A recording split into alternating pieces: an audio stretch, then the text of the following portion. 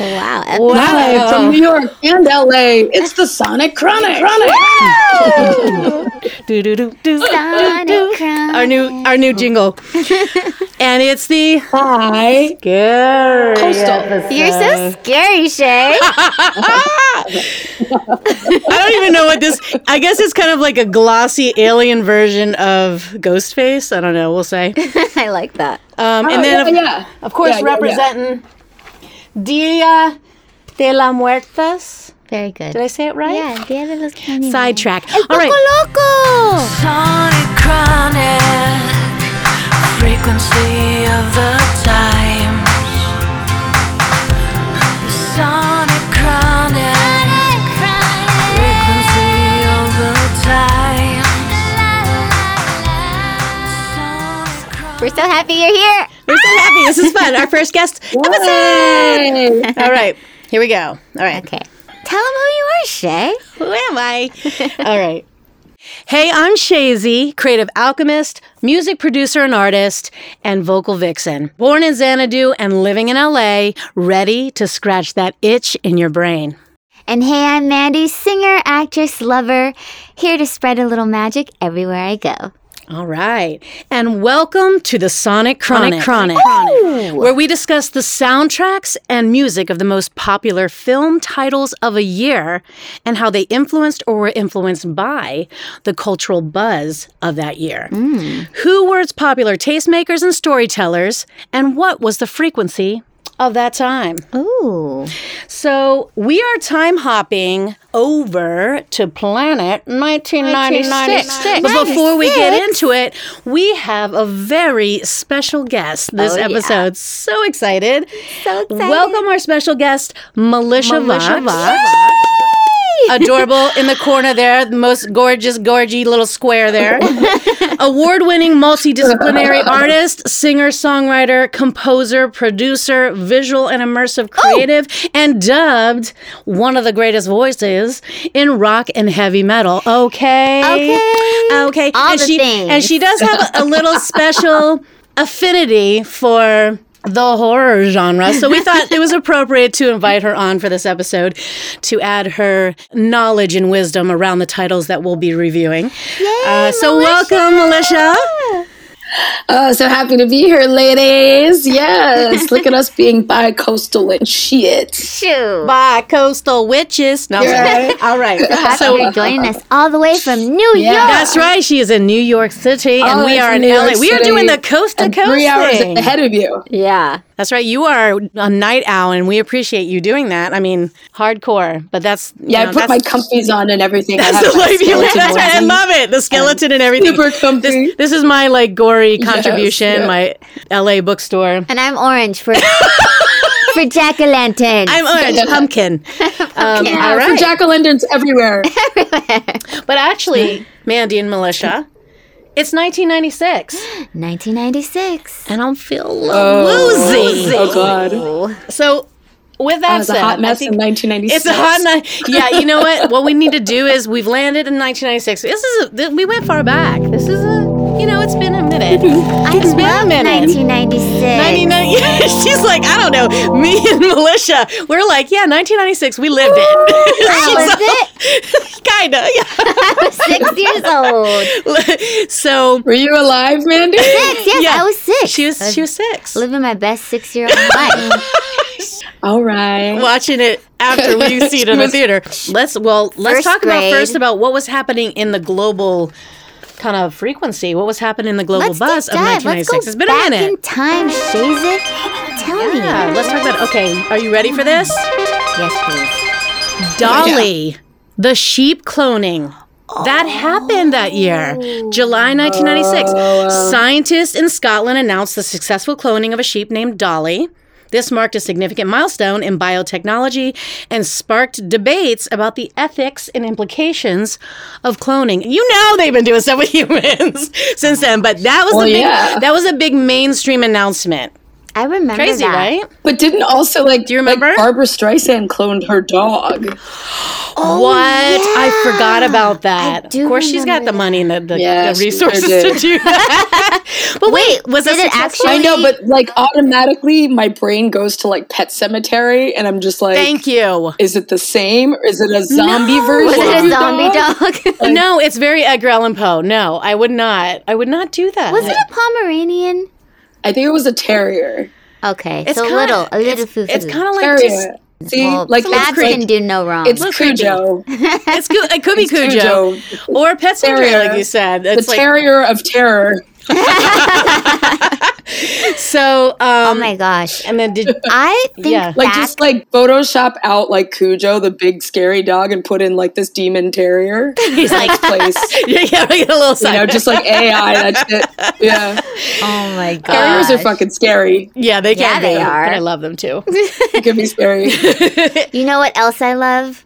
What? Back in 96, Yeah. the cutest little furry monster, Elmo. Do you remember Tickle Me Elmo? That came out in 96? In 96, it was like this Oh, yes. whole craze. People were going a craze. nuts. They were fighting at Walmarts and Targets. Oh, my they God. were trampling each other to Yeah, get yeah. this thing. It was like this little right. Elmo doll that like he would like And he's like, laugh. like we, It was kind of creepy, but everybody kind of wanted like them. Teddy Ruxpin. They legit sold. Did you have one?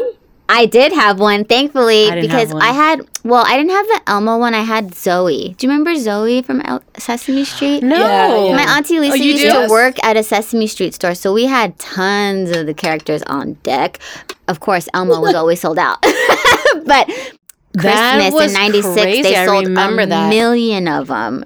A million. That is like the. Oh, yes. I'm sorry. 1990. I'm glad you brought that up because I was thinking about it. As I was watching all the movies that we were going to review for this year, and this is just one episode slice of that, right? But I realized I was like, wow.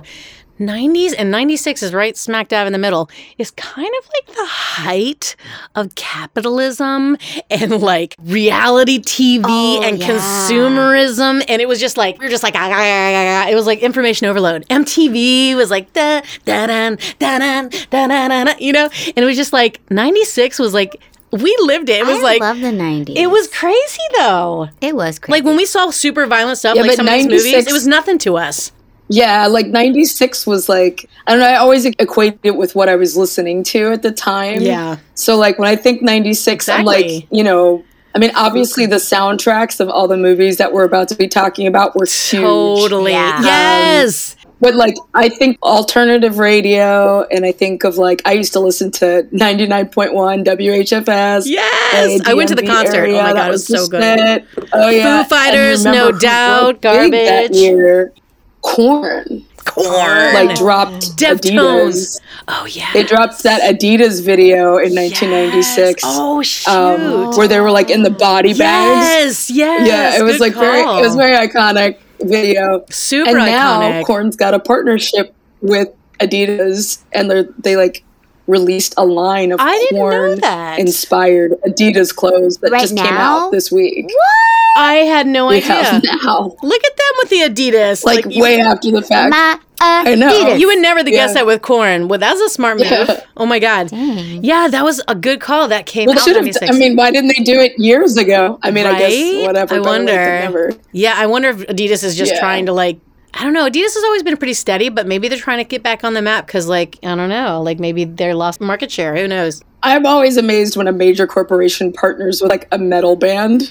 Mm-hmm. Like, I agree. like most people just automatically pursue like pop bands or rap artists or whatever Yeah. is like super trendy. Yeah. But like it was like Adidas was finally like, all right, I guess you're iconic now, so Yeah. let's do this. Yeah, I can see Yeah. that. Yeah. Now, Winning. not to hop back up. I mean, that's this. I always come back to like the global stuff, which is not as interesting as cultural, but it's interesting yeah. to It's know interesting. this was also happening because it's an interesting juxtaposition. Because, well, anyway, let me just tell you, it was the Centennial Olympic Park bombing that happened during the 1996 Summer Olympics in Atlanta. A bomb exploded in Centennial Olympic Park, killing 2 people and injuring Fuck, over I don't even 100 remember that. others. The incident shocked the world and garnered extensive media coverage. But yeah, that was something that we were like watching the Olympics. We're just chilling, and then boom, and then here we are. We're like, this is crazy. Then we were like, okay, Korn comes out with a video. It's like, I just felt like we were just like all this tragedy, but then at the same time, we were just kind of like, hey, look over here. There was like so much stuff for us to kind of pull our attention back from like, don't worry about that. Right. Come over here, you know? Jeez. Isn't that crazy? Anything left? Anything else? Yes. Yeah. Okay, this year, guess what song was popping on the Billboard charts? Everybody knows this song. La Macarena. Oh my God, shut Baila up. tu cuerpo de río, Macarena, que tu cuerpo suena la río, que suena. Baila tu cuerpo de río, Macarena. Macarena. All right. Oh my God, and I did not. Like, as much as I love I didn't get into it. dances that are like trending I hated them. dances. Yeah. Oh, I could get enough of that song. For sure. I didn't get into it either. Like that was the one I couldn't. Did you? If I hear it now, like, I definitely recoil a bit. Oh my gosh, no. We was not play that into at every party, every quinceañera. Like, I it's was not like- a party unless the Macarena I mean, I can is say on. weddings. Everybody had it at their weddings and Yeah. receptions or whatever. It was the new electric slide. Yeah. Yes, it was. That's right. Oh my God, the electric Yeah. slide. What do we have now? What's now? What is now? Do we do that anymore? We had my Dougie. Or was that like a had the 90s whip. thing? And the Dougie. Yeah. But do like the whip, stanky the leg. everything That was way long that's ago, though. everybody could do, like almost like group choreography stuff. I mean, I guess it's just all the little TikTok dances Yeah. now. I don't know. so there's not. I don't It's know. TikTok yeah. dances, yeah. TikTok dances. So there's no new Macarena basically. What, Maybe we should make one. Alicia? Can we leave that Yeah. to you to create the next dance I craze? mean, sure. Because Well, that's what you're known for. Heavy metal dance you give me a craze. couple deck dances, it'll come very naturally. I love it. Well, that's amazing. Okay, now Thanks for taking us back. as you know, like we'll save some more news tidbits and cultural tidbits for the next episode that we cover more titles. So now we're ready to get into our feature. Our new format is that each episode, we'll visit a year and we'll focus on one feature that we'll deep dive on. And then we have 2 honorable mentions that we'll bring up and talk about a little bit. And then, of course, if you guys have anything that you want us to visit that we didn't touch on and that you think is significant. Now, remember, we always pick titles that were top IMDb rated for that year and top box office, but also something significant and memorable about their music score or the artists that were a part of the soundtrack. So that's why we review the titles we do. So, of course, we'd love to hear from you. And if we need to look at a title, because there's so many in a year and we can't fit them all in the episodes. So just know that's why we kind of narrowed it down, because we do want to give each title the love if we can. Yep. So what we do Yeah, let's get into it. to figure out what feature we're doing is, for all those listeners out there who don't see the video, is that we're holding our shaky tube that has the titles that are going to be the inaugural feature of the episode. Yay. And it's basically a quote from that movie, and that we will read the quote.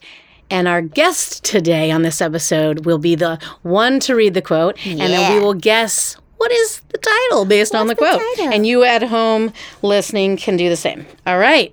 We're going to shake it, and you're going to pick it, right? Extend your hand out there, Melissa. Ready? I'm going to like lean it over. Oh. There we go. Pull that out. Okay. Okay. And then Melissa. go for it. Go for it. So the quote of the night is, "Do you like scary movies?" I like that performance. What was that? And I'm thinking, I think it's Scream! Ghostface! yes. Okay, so yes, thank you. That was a great quote. Very obviously, this was a very iconic phrase that Ghostface, who is the primary antagonist of this movie, he would say to his victims when he first was kind of striking up conversation. And actually, the kind of fun fact about this character is that you don't know who Ghostface is. He actually can change, or you don't know if it's he, she, whatever. That's the whole fun of this movie, is that even as Scream had sequels, is that you're trying to figure out who is Ghostface. It could be anybody, but the original voice was actually Roger L. Jackson, and it's an iconic voice, the one he talked to Drew Barrymore in the opening scene, right? Yeah. And he's the one who said, What's your favorite scary movie? And it was this weird voice. So yeah, it's kind of interesting. Yeah. But I remember I saw this in the theater. How about you, Melissa? Did you see it in the theater? We know Mandy. Oh yeah, I saw Scream in the theater. Yeah. I remember. It was wild. Like, I remember every showing was sold out.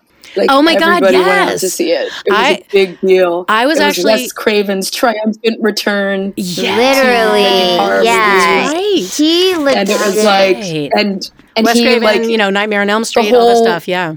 Concept of it, and that the fact that, like, the movie's arguably biggest star was killed in the first 15 minutes of the movie. Drew Barrymore. Yeah. She actually planned that, fun fact. Right, I remember you saying that. She was approached to actually play Sydney, that was played by Neve Campbell, but she was like, you know what? No. So she was like, wanted to be a silent producer on the film instead, and she was just like, how epic is it going to be that I die in the first scene? Because then it's going to be like, anything goes, right. You know? Like, people are going to just be like, what's going to happen next? Yep. And it's true. And it that really actually, yeah, and actually that was at the time. I mean, the horror genre was starting to lose a little steam, I think, right? And this was the first time, doing it this way actually shook it up. It actually brought this new kind of excitement and attention around this genre. Totally. It was actually really like kind of groundbreaking to do it that way. Then also, it was. I remember I saw it in DC. I was in DC. I was living in DC when I saw it, and like you said, I wasn't really into like horror genre really, but a bunch of friends were like, "Come on, let's go see it." And I was like, "Okay, cool," and everybody was like, "That's the best!" It was like a big hype. So I was like, "Cool, I'll go see it." But after I saw it, because it was so clever like that, I was like, that was amazing. I was really into it. Totally. Now check this out. What happened? The reason why it was so amazing was because Wes Craven exposed the rules. Yes. Of horror. That was the other thing that was groundbreaking. Thank you for bringing that up. Yeah. Exactly. It was like the characters told you how to survive a horror movie.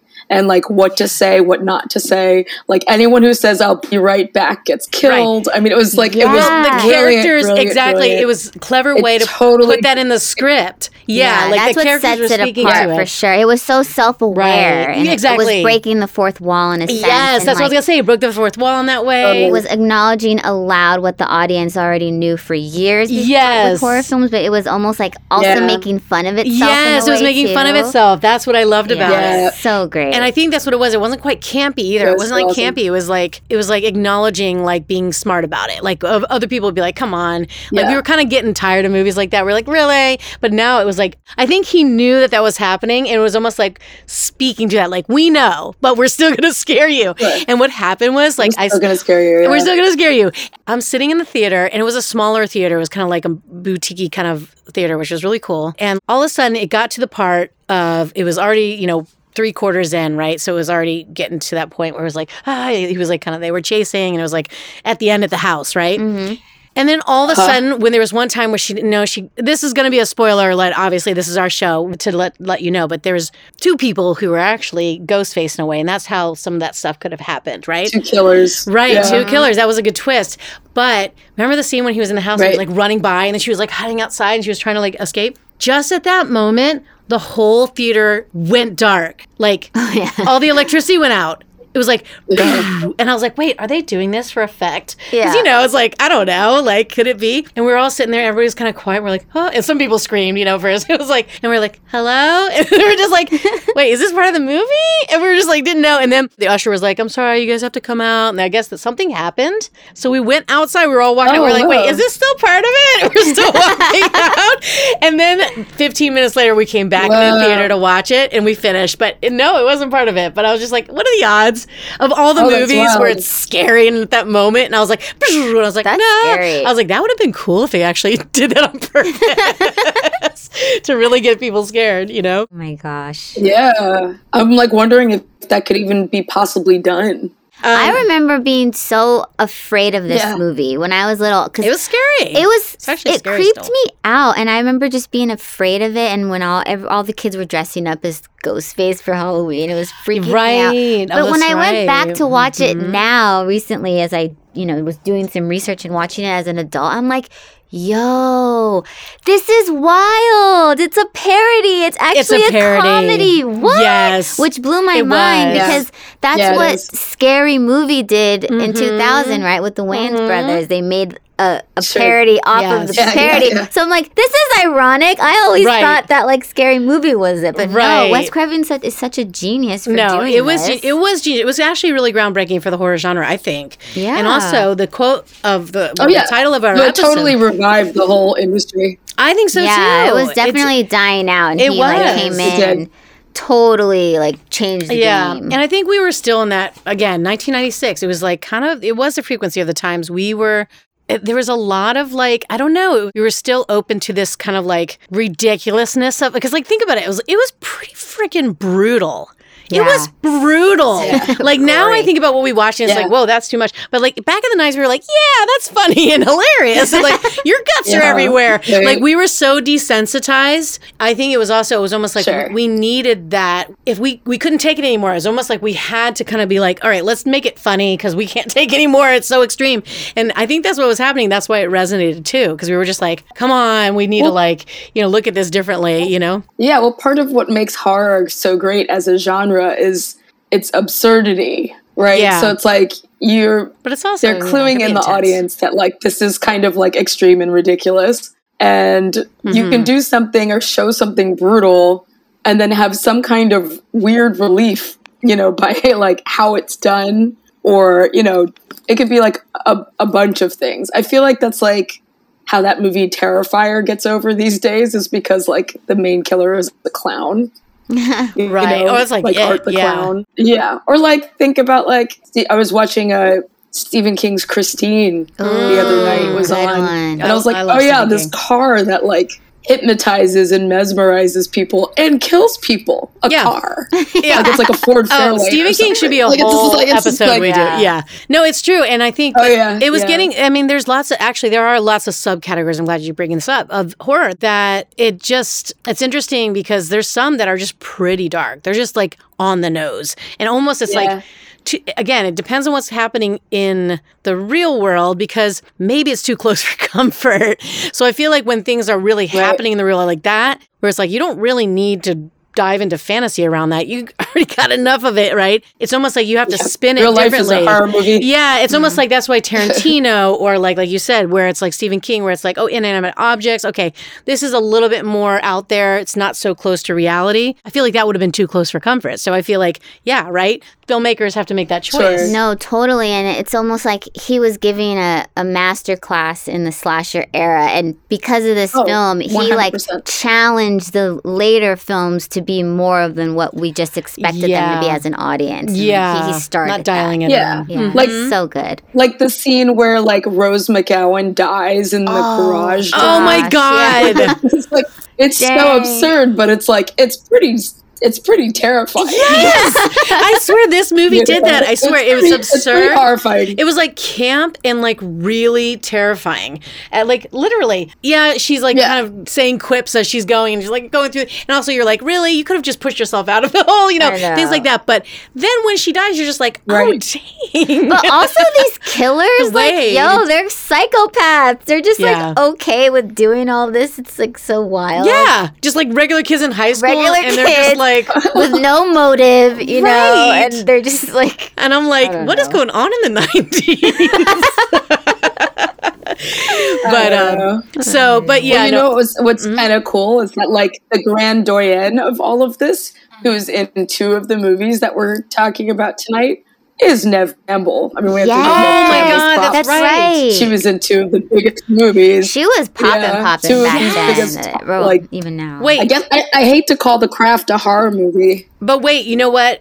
Neve as well as... Courtney Cox, she was popping. Oh, Courtney Cox was like, that was so cool. And the fact that the police guy, what's his name? David Arquette. And they were together as a couple. Yes, that's when they met. And fell in love. Did you know that? Yeah. He was a little bit more serious, and he actually also... He's also in The Craft. Skeet and Neve. He's also in The Craft. Yeah. So like stupid... So that year was big for those two. And by the way, the title of this episode is from the quote of... Matthew Lillard. Matthew Lillard. Skeet. Yes. So, another fun fact. Did you know that Scream was inspired by real-life serial murders that happened in Florida? Apparently, in the first film, it was loosely based on Danny Rolling, the Gainesville Ripper. Rolling murdered 5 students in total, 1 from Santa Fe and the other 4 from the University of Florida. His weapon of choice was a knife, and he mutilated his victims' bodies. But get this, he even decapitated one of them. And Rolling's female victims were all white, petite, brunette women who looked like his mom. Isn't that creepy? Yeah. He was eventually caught in 1990. So weird. I mean, I haven't seen Scream in a minute, but I feel like they referenced that story in the movie, right? Oh, they might have. I have to go back and look. Have you seen it recently? I feel like there's we just watched it. They talk about that. Yeah. Maybe they did it in some way, in some story, because I thought it was based in like a podunk town. Like Kentucky. Yeah, it is kind of in a... It's not in Florida or anything like that. No. But that's crazy that it's based on real, like they were inspired by real, like that's, again, sign of the times. Like they don't have to go far for a story because it's real. Yeah, I know. Like, real life oh my God. It's horrifying. And the soundtrack was popping. So a lot of alternative rock in this. Oh my God. I was thinking about it. I didn't think about that, but I haven't seen it. I rewatched it. So I saw it when it first came out, as we said. And so... Totally different person, totally different. You're not thinking of all things, right? I love this music of the 90s, of course. But then I'm listening to it now, which is like, what is it, 20, how many years later? Oh, gosh. 20, 96. I can't do math. 26 years later? Or 27. And I'm like, 27. My 27 years. What? What? So, I don't know why I made that noise. It's not okay. That's not okay. It's not okay. It's just not okay. It's not okay. And I'm thinking like, wow, it was like glaring, but it was at the time, like it was the music. And it was things like, it was very grunge Soundgarden. Like School's Out by Alice Cooper. School's Out by Alice Cooper was a big one. Hive I remember Moby. that. Republica. It was the Drop Dead Gorgeous. Yeah. And they did a music video, remember? And it was all tied in. That was when MTV was like from the movie. King. That's right. Clips from the movie were in the music video. Yeah. Don't Fear the Ripper. That promoted the video, by the way. That was like the beginning of that hand-to-hand vibe where, chicken or the egg. Artist promotes the movie promotes the artist. But yeah, no, I think that in terms of the music, it really was a sign of the times. It was, like I said, MTV was big. That was like the era. I mean, people now who are like, if they played music. Yeah, it played music, right? Music. MTV is not the same now. Music videos. Yeah. Marco Beltrami is the composer for it. MTV is. And Wes Craven's assistant actually found him and requested him. He actually scored all 4 Scream films. Oh. And because they wanted someone who was going to be new and fresh and wonderful, and a lot of people suggested him. So. I think that played a role in why this movie was so popular, don't you think? I believe I think that was a really smart move. Yeah, it was. They paired with like... Everybody knows that like the score to the film for horror is equally as important. Totally. Because like for all the scenes when no words are said, the score's got to speak for the movie as well. I mean, look at Halloween. Yeah, like literally, yes. But I was gonna say that before now, iconic theme. Exactly, but that's the thing. Before Scream, which actually injected actual artists, it was the beginning of that with horror genre. Because before Halloween, Friday the 13th, Nightmare on Elm Street, it was more of an iconic sound or score. But there was no clear like song or artist. Now it was, oh man, these are artists that we know already and we love, and it's kind of like it created this. Nightmare on Elm Street 3 was iconic for the Dream Warriors theme song by Dawkins. That's right. Yeah. Do you remember that song? And it clips from the video. From the movie in the video. I think everybody was taking cue that was the way to go, is to get artists and like promote it, like cross promote cinema that way. That was smart. That's what people were like interested in. That's how they were like cross pollinating, getting people back into the theater. You know what I'm saying? Totally. Such a trip to think Wes Craven did all those scary movies like Nightmare on Elm Street. That was one of my favorite. He almost passed Nightmare this one down. Street. He turned this one down twice because he already had The Hills Have Eyes and another Nightmare on Elm Street Greenland. That was scary. He didn't want to get stuck in horror. He wanted to kind of expand. So he was like, I like the parody aspect of it. Yeah, it was kind of like a nice little bridge. Different, Yeah. Sure. Yeah, He was the king. Yeah, and I think the movie overall, it was actually, I remembered it differently when I watched it again. I was like, oh, it actually doesn't really move a lot. That you're really kind of staying in like just a few places. It's funny what we remember. When I watched it again, it was like, oh yeah, a lot of it just is at this house and it's at this thing. And it's not really moving a lot. And there was not a lot of character development. There's a lot of suspension of disbelief, put it this way. Yeah. Like there's one police officer covering like when there's like murders. I'm like, what's happening there? Yeah. But the Dewey, iconic opening What's his name? Dewey? Dewey. Dwight. It's Dewey for yeah. short. But the iconic Dwight. opening scene with Drew Barrymore, I always just remember that. Yeah. She's just screaming on the Iconic. phone with the popcorn. You know, she accidentally dialed 911. Like, she kept calling the police because the prop guy forgot to, like, unplug the phone. Oh, and that's that. Now you're reminding me. This is where I think this movie was... could only be because of the frequency of the times. This is the first time in the Sonic Chronic history. It's perfect. Expand you know why? on that, Shay. I will. And I looked it up and I forgot to do my research, but I did kind of do a pseudo research. At the time, do you remember the phone? Okay, it was a cell, and notice they say cellular phones. It wasn't a cell phone. Right. But it was still the kind where you pull, and it was kind of bulky, whatever, but that was the beginning of cellular phones that were beyond like a car phone or a remote wireless phone in your home off of a landline. Yeah. Okay. But that was the beginning. Nokia and what was the other one? Shoot, I'm going to ruin it. But they actually, you see the brand. Motorola. But Nokia is the brand. They show the brand when it fell on the ground. So it says Nokia. Now, what I'm saying is, I bet you, was someone like, what would happen? Like, this is the first time someone could be anywhere and have a phone. You are not locked to a landline anymore. Yeah. And so maybe they're like, ooh, wouldn't that be scary if anybody, so you build this whole kind of like scary story off of the fact of this technology condition. So this could never be now. Right. But how cool is that this story came from the fear of like what happens when a technology, just like I'm sure we'll get movies about AI, which we do. AI you know what I'm saying? scares me. Like, so, but I'm just saying it's a technology fear. Yeah. That this genre kind of inspired. It got me. Right? But the other thing I think, the reason why I didn't think they deep dove on things like Dewey or even, what's her name as the reporter? Everybody Gail Weathers. Gail Weathers. She was amazing. Her. Because you know what they were doing? And I thought, oh, this is so clever. I feel like this is also one of those movies, once you see it, you've seen it. You know the twist, right? Mm. But it's because they were trying to create this thing that anybody could have been Ghostface. Yeah, literally anybody. I feel like they were trying to make it seem like Dewey was possibly Ghostface. He was always showing up. He was always there. And he was all this like innocent, goofy guy. But I'm like, is he Ghostface? There are moments where I thought it could be Dewey. Yeah. When I was rewatching it. Yeah. There's so many amazing actors in this too. There's a lot of good actors in it. Yeah.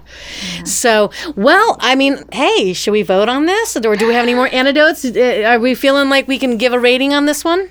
Oh, I think we can give a rating. Okay. There's so many good things about this movie. I know, so many good things. On. On and on. It was really good. And if you haven't seen it, I mean, there's how many sequels to it? There's like 5. There's a new one coming out. A new reboot that came out like last year. There's a new one coming out. And I think there's even newer one coming out just like soon. Traditional horror movie history, the great horror movies have sequels. So yes. There was even a series. So they just totally played out their horror legacy. Wait, there was a TV series, right? Yeah, TV series. Was that any watch good? it on I didn't Apple. see it. Yep. There's like 3 seasons. Yeah. No, I didn't see it. No. Oh, I didn't see it. I don't really mess with like the horror TV shows. Yeah. Except for one. I really did like Nightmare on Elm Street, the series. Oh, I didn't see that. That really kind of dates me, but that was back in the day. Wait, was that on a network or like scared me? Netflix. Man. Oh yeah, Freddy Krueger. Yeah, it was on like regular TV, like NBC or something. And they had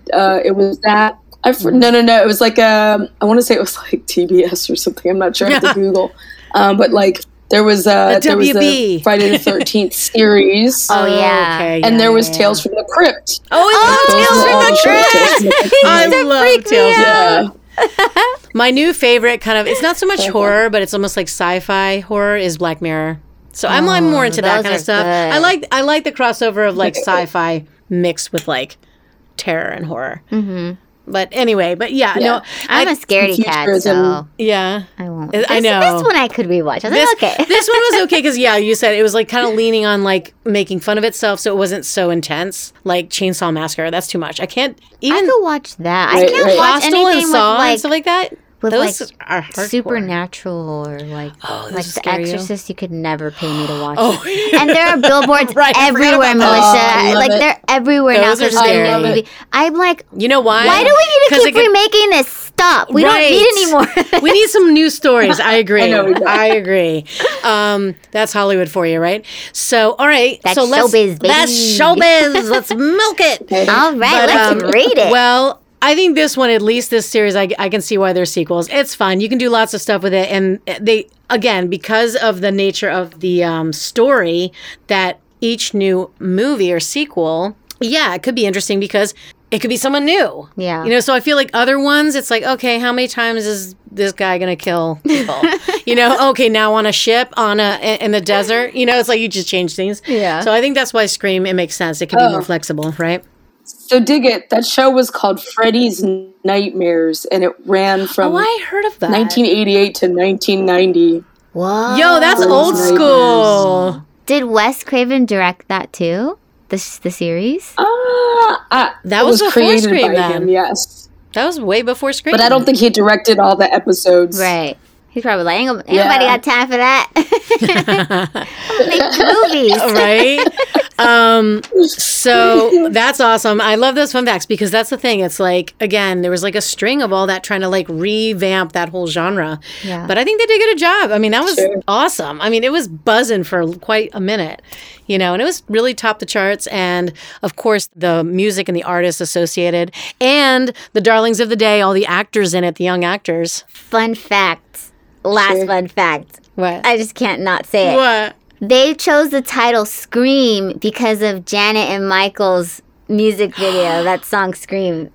The Weinstein brothers were like, really? At first it was going to be called Scary Movie, but the Weinstein brothers are like, I'm not going to buy this unless it makes sense to me. And and then they were like, I don't know. And then someone told him about the song and he was like, that's it. We have our title. We're going to call it Scream. That's amazing. It's not really, there's no any real. It's not like real tie to it, but it's like they just heard it and they're like, I want it to be called Scream now. I love that. I love that. That video is so dope. So dope. Confusion. That's actually one of my favorite of them both, and I love that they're together in that. I was like, the outfit, and it's black and white. Like that was my favorite look for Janet. My favorite look for Janet for sure. I remember when she did the video with Busta Rhymes and she had all that purple and the rings and that look you would love. She was edgy. Oh my God, that was the shit. But that was like CGI. Yeah. But still, her outfit. That's her best look, right? I thought Scream. Her outfit was fire. I thought the video, because you said Rhythm Nation, that was the beginning of her getting like taking her power back, not being all like quiet Janet. She was like, I'm coming out. But then that music video of Scream, though, it was more, she was like chic about it. So I think I liked it a little bit better. What's it gonna be? She was almost like what's it gonna glam be? goddess. Remember? Yes. All right. So we are going to rate vote. Scream. What will be our rating system for Scream? Okay. All right, let's everybody. Let's put our brains together. Positive for Scream. Let's put our scrambled brains together. All right, let's think of what would be a good thing or what would be a bad thing. Okay, so how about, was it remember the rules? No, I don't know. Slash and dash. I feel like we're having Tourette's right now. Do you have any ideas? All right, how about the bad thing is? Of what, like, so like, it's like a thumbs up and a thumbs down. Yeah. But based on what is like around the film. But custom to the film we're reviewing. Okay. Yeah. Go ahead. Yeah, so like a positive would be like Drew Barrymore's wig, and a negative would be like wait, what? So remember she wore that like blonde wig? Yes. Yeah, it was just so random. I was like, yeah, sure, she sits at home like burning popcorn in her blonde wig.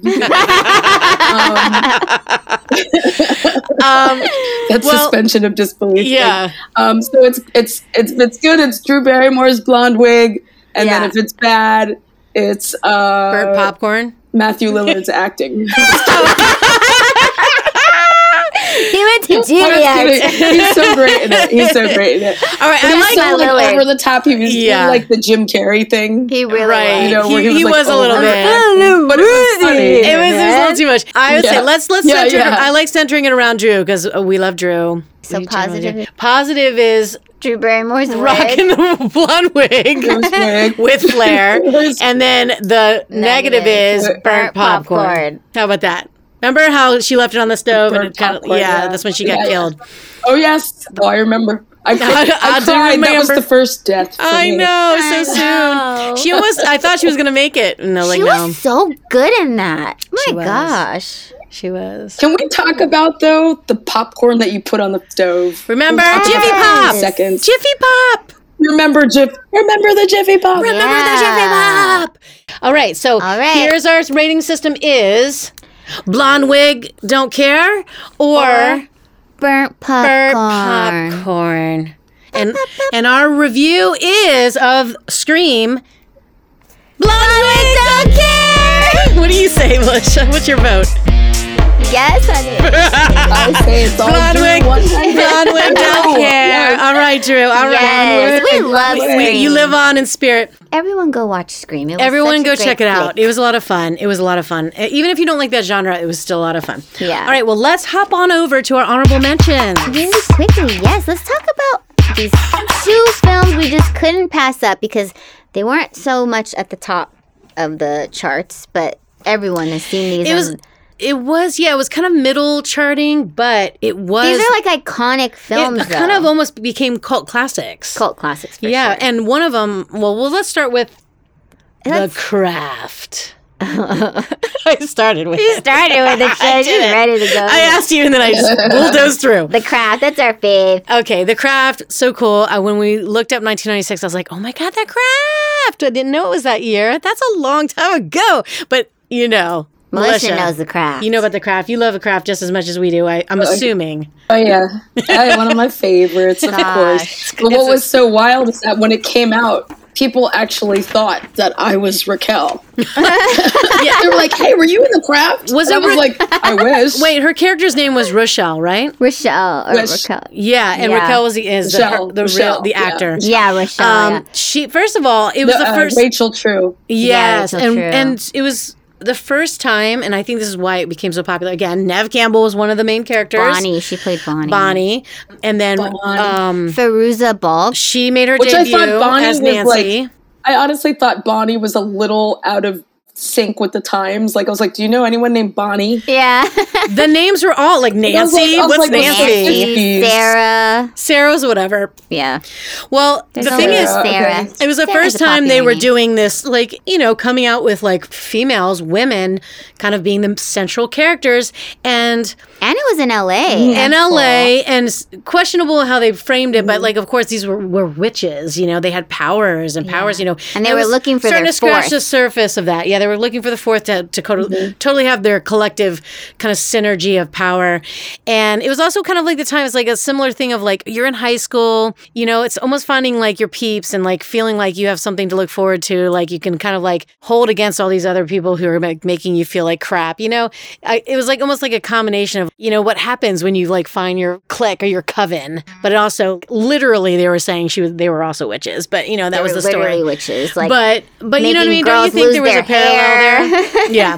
But of things that happen to people, like, people picking on you and like, dealing with some very major issues. But it's almost like, imagine what would happen. It's like almost like that fantasy they allow them to have where it's like, what if you can just make her, trip and fall on her face because she was bullying you, It's almost like it played on this idea of like, what if you had powers and you could totally just make these people suffer for being rude to you, Gosh. So I think that's why it was so popular as well, because it was always, they totally had a glow up. We are the weirdos, mister.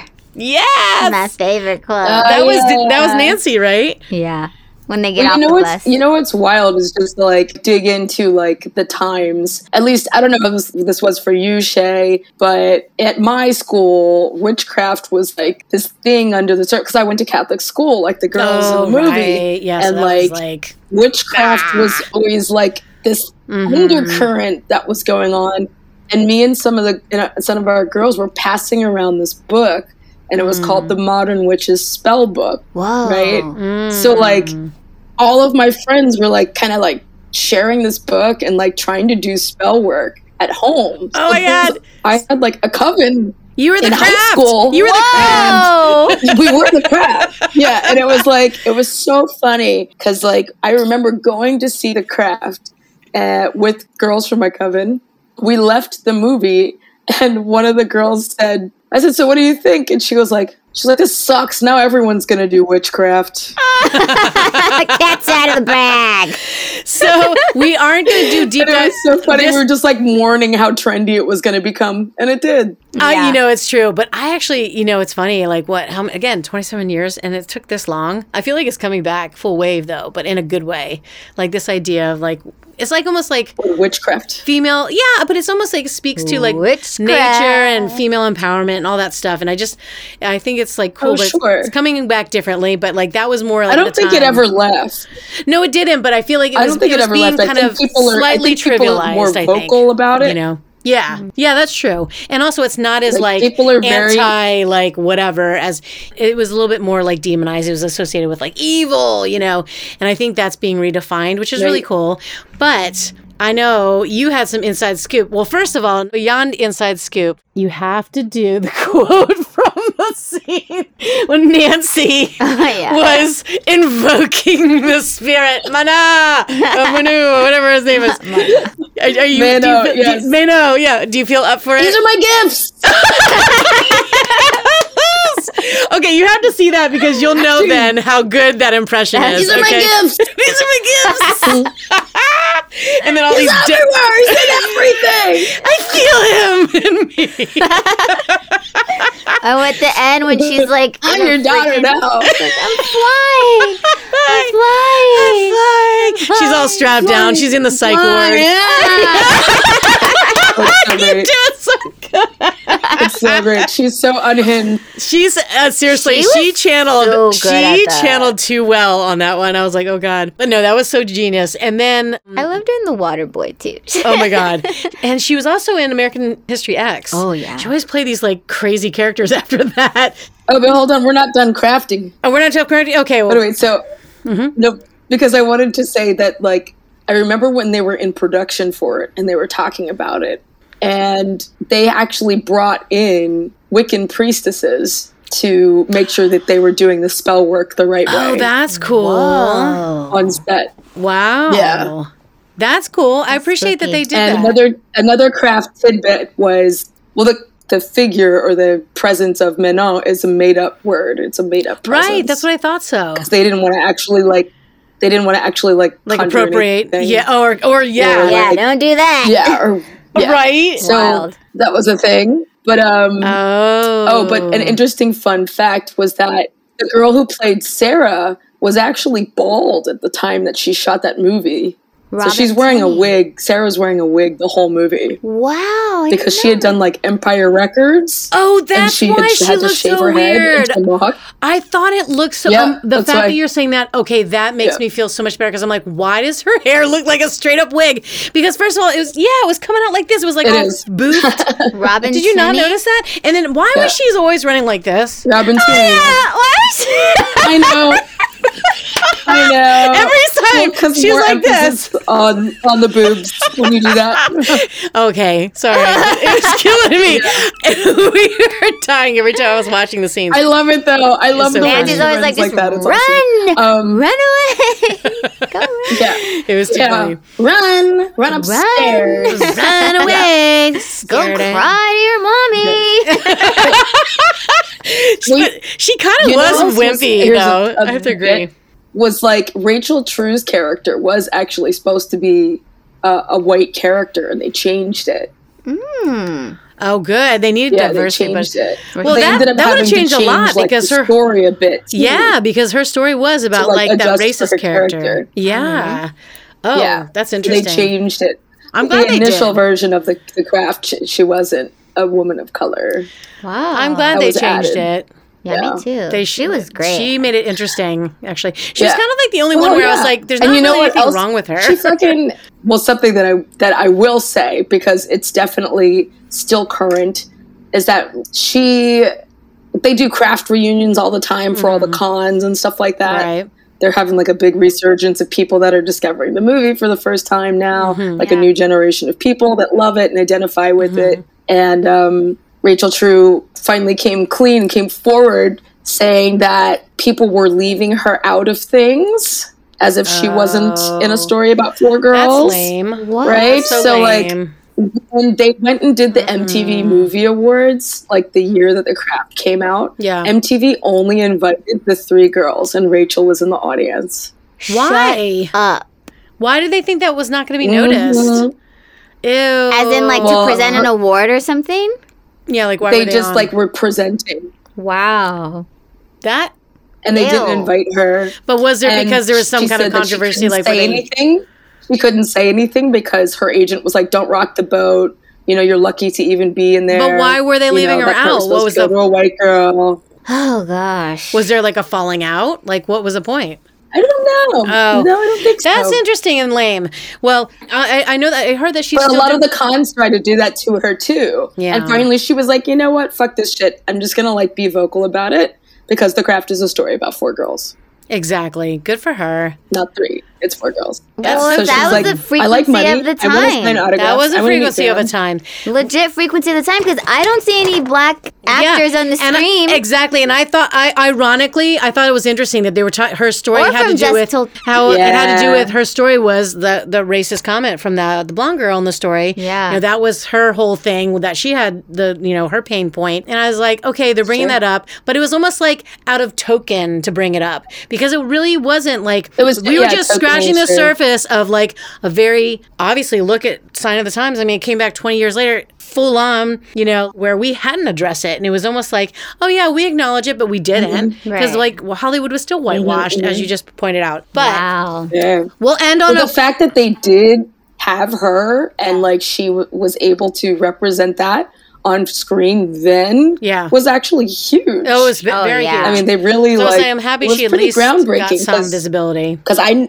don't ever remember seeing anything like that. Exactly. Which was so refreshing. Movies that were like trending at the time. It's what people wanted. Yeah, and I'm glad that you pointed that out too. It was pretty forward thinking. Yeah. Yeah. It was someone did something right. Yeah, someone. Andrew Fleming directed this. Andrew Fleming. Andrew Fleming. Yeah. So that was groundbreaking. And if you haven't seen The Craft, you got to go see it. It is iconic. It is a cult classic. Soundtrack is fire. I heard they might be rebooting it.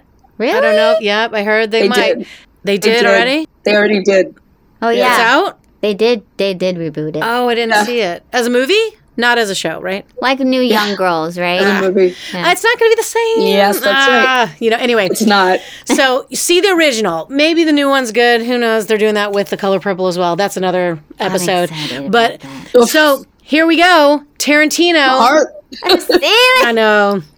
Don't mess with perfection. And the other thing is, this was when he was just in his little infancy stage, getting his little feetsies and his little training wheels. Tarantino, From Dusk Till Dawn was 1996. Yes. And this was actually before Pulp Fiction, I think, and all that stuff, and Kill Bill and all that. But yeah, it's not a Tarantino film. It's a Robert Rodriguez film. Yeah, it wasn't. Tarantino. I'm saying because he just starred in it, and he also did the screenplay. Tarantino. Yeah, yeah, but no, it was a combination and super brutal. You think it's going to be about these like bank robbers, whatever, banditos, but it was actually a vampire horror movie. Oh gosh, what a weird twist. And so this one was really kind of weird and wild and kind of super brutal. It was really brutal and dark. Scary. And guess who was in it? She was so violent, little and so young.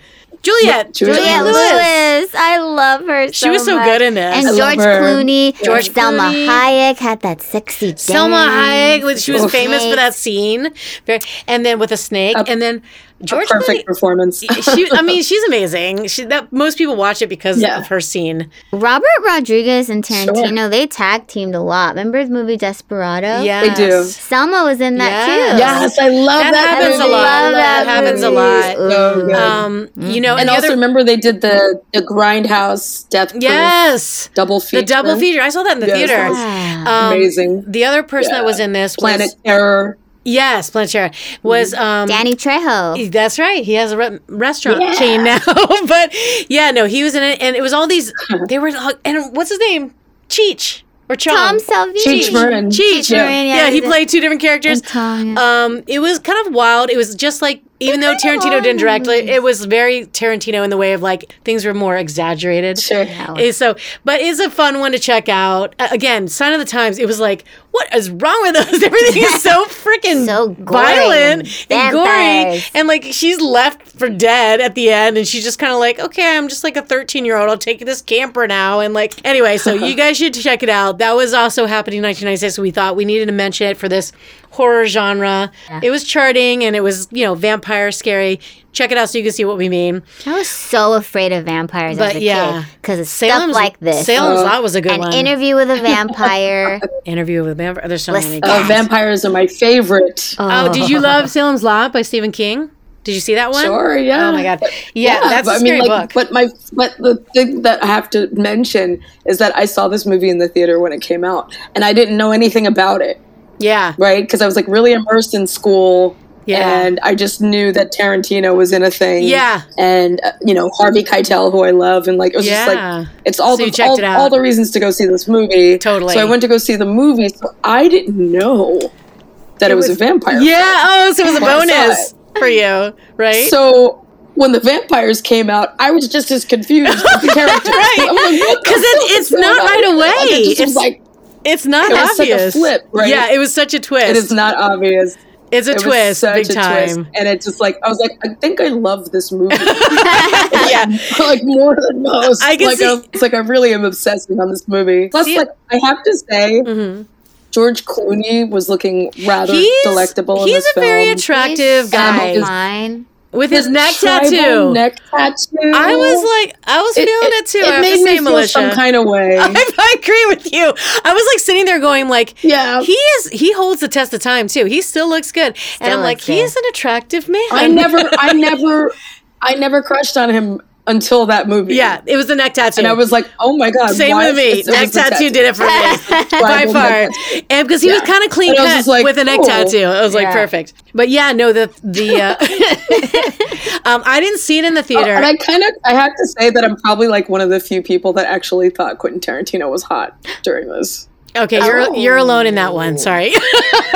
Okay, yeah. So I can't back you on that one. Anyway, no, but also because he plays such a pervert. Yeah, he was horrible. He was such a creep. He was such a creep, and he actually has a foot fetish, by the way. But did you know that he does have a foot fetish? He has a foot fetish, and it was in the movie. Yes. Remember? He was like sucking every goddamn movie.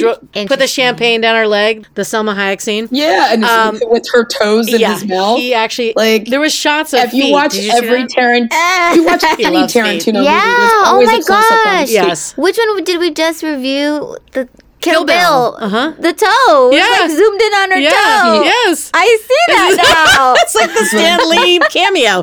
But no, I didn't actually see it in the theater at the time. Remember the scene in Death Proof? Yes. Where Jungle Julia has her feet out the window. Yes, every time he'll do some kind of homage. Wow. But yeah, people, and now it's known. Yeah. People know that.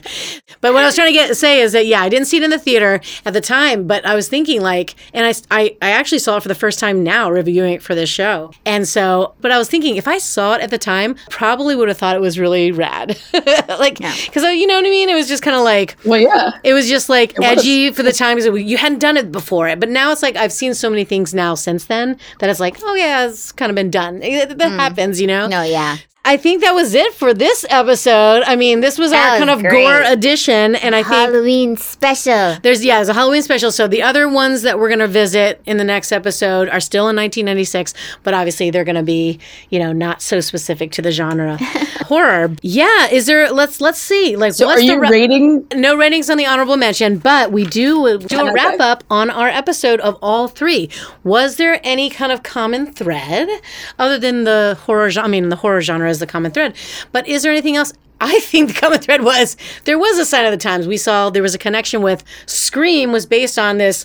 I'm on the telephone, I can be anywhere, and I can talk to you and say I'm inside the house or I'm not inside the house or whatever. And that's like this horror movie. It's connection with technology. Then you have like the violence and kind of like just the slasher, gory, the slasher, bloody, just extreme kind of like whatever. Of The Craft was also pretty dark, in that way. And then, of course, From Dusk Till Dawn. But what do you guys think? Any kind of connection with what was happening in the world, or just a common theme of what you think people were resonating with? Oh, and by the way, both Dusk Till Dawn and The Craft had amazing 90s music. Yeah. It was totally all these artists. It was not even like a score. Well, there was a famous composer named Graham Revell that did the score for the soundtrack of The Craft, and he did a bunch of stuff. Oh, nice. But I don't think he did any of the movies that we mentioned.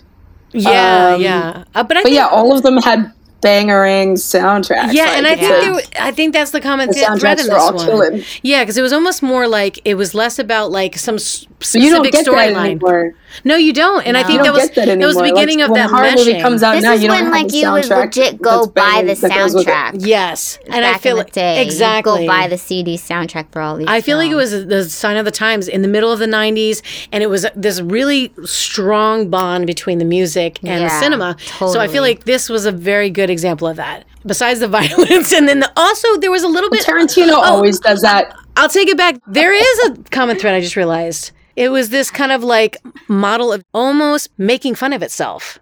Yeah. Because it kind of did that. Even Craft is a little farther away from it, but almost. Scream for the absurdity. Well, yeah, I mean, and From Dusk Till Dawn, you have Tom Savini in it as Sex Machine, and the vampire goes to shoot him, and then the gun pops up like a boner and shoots him. Oh my God.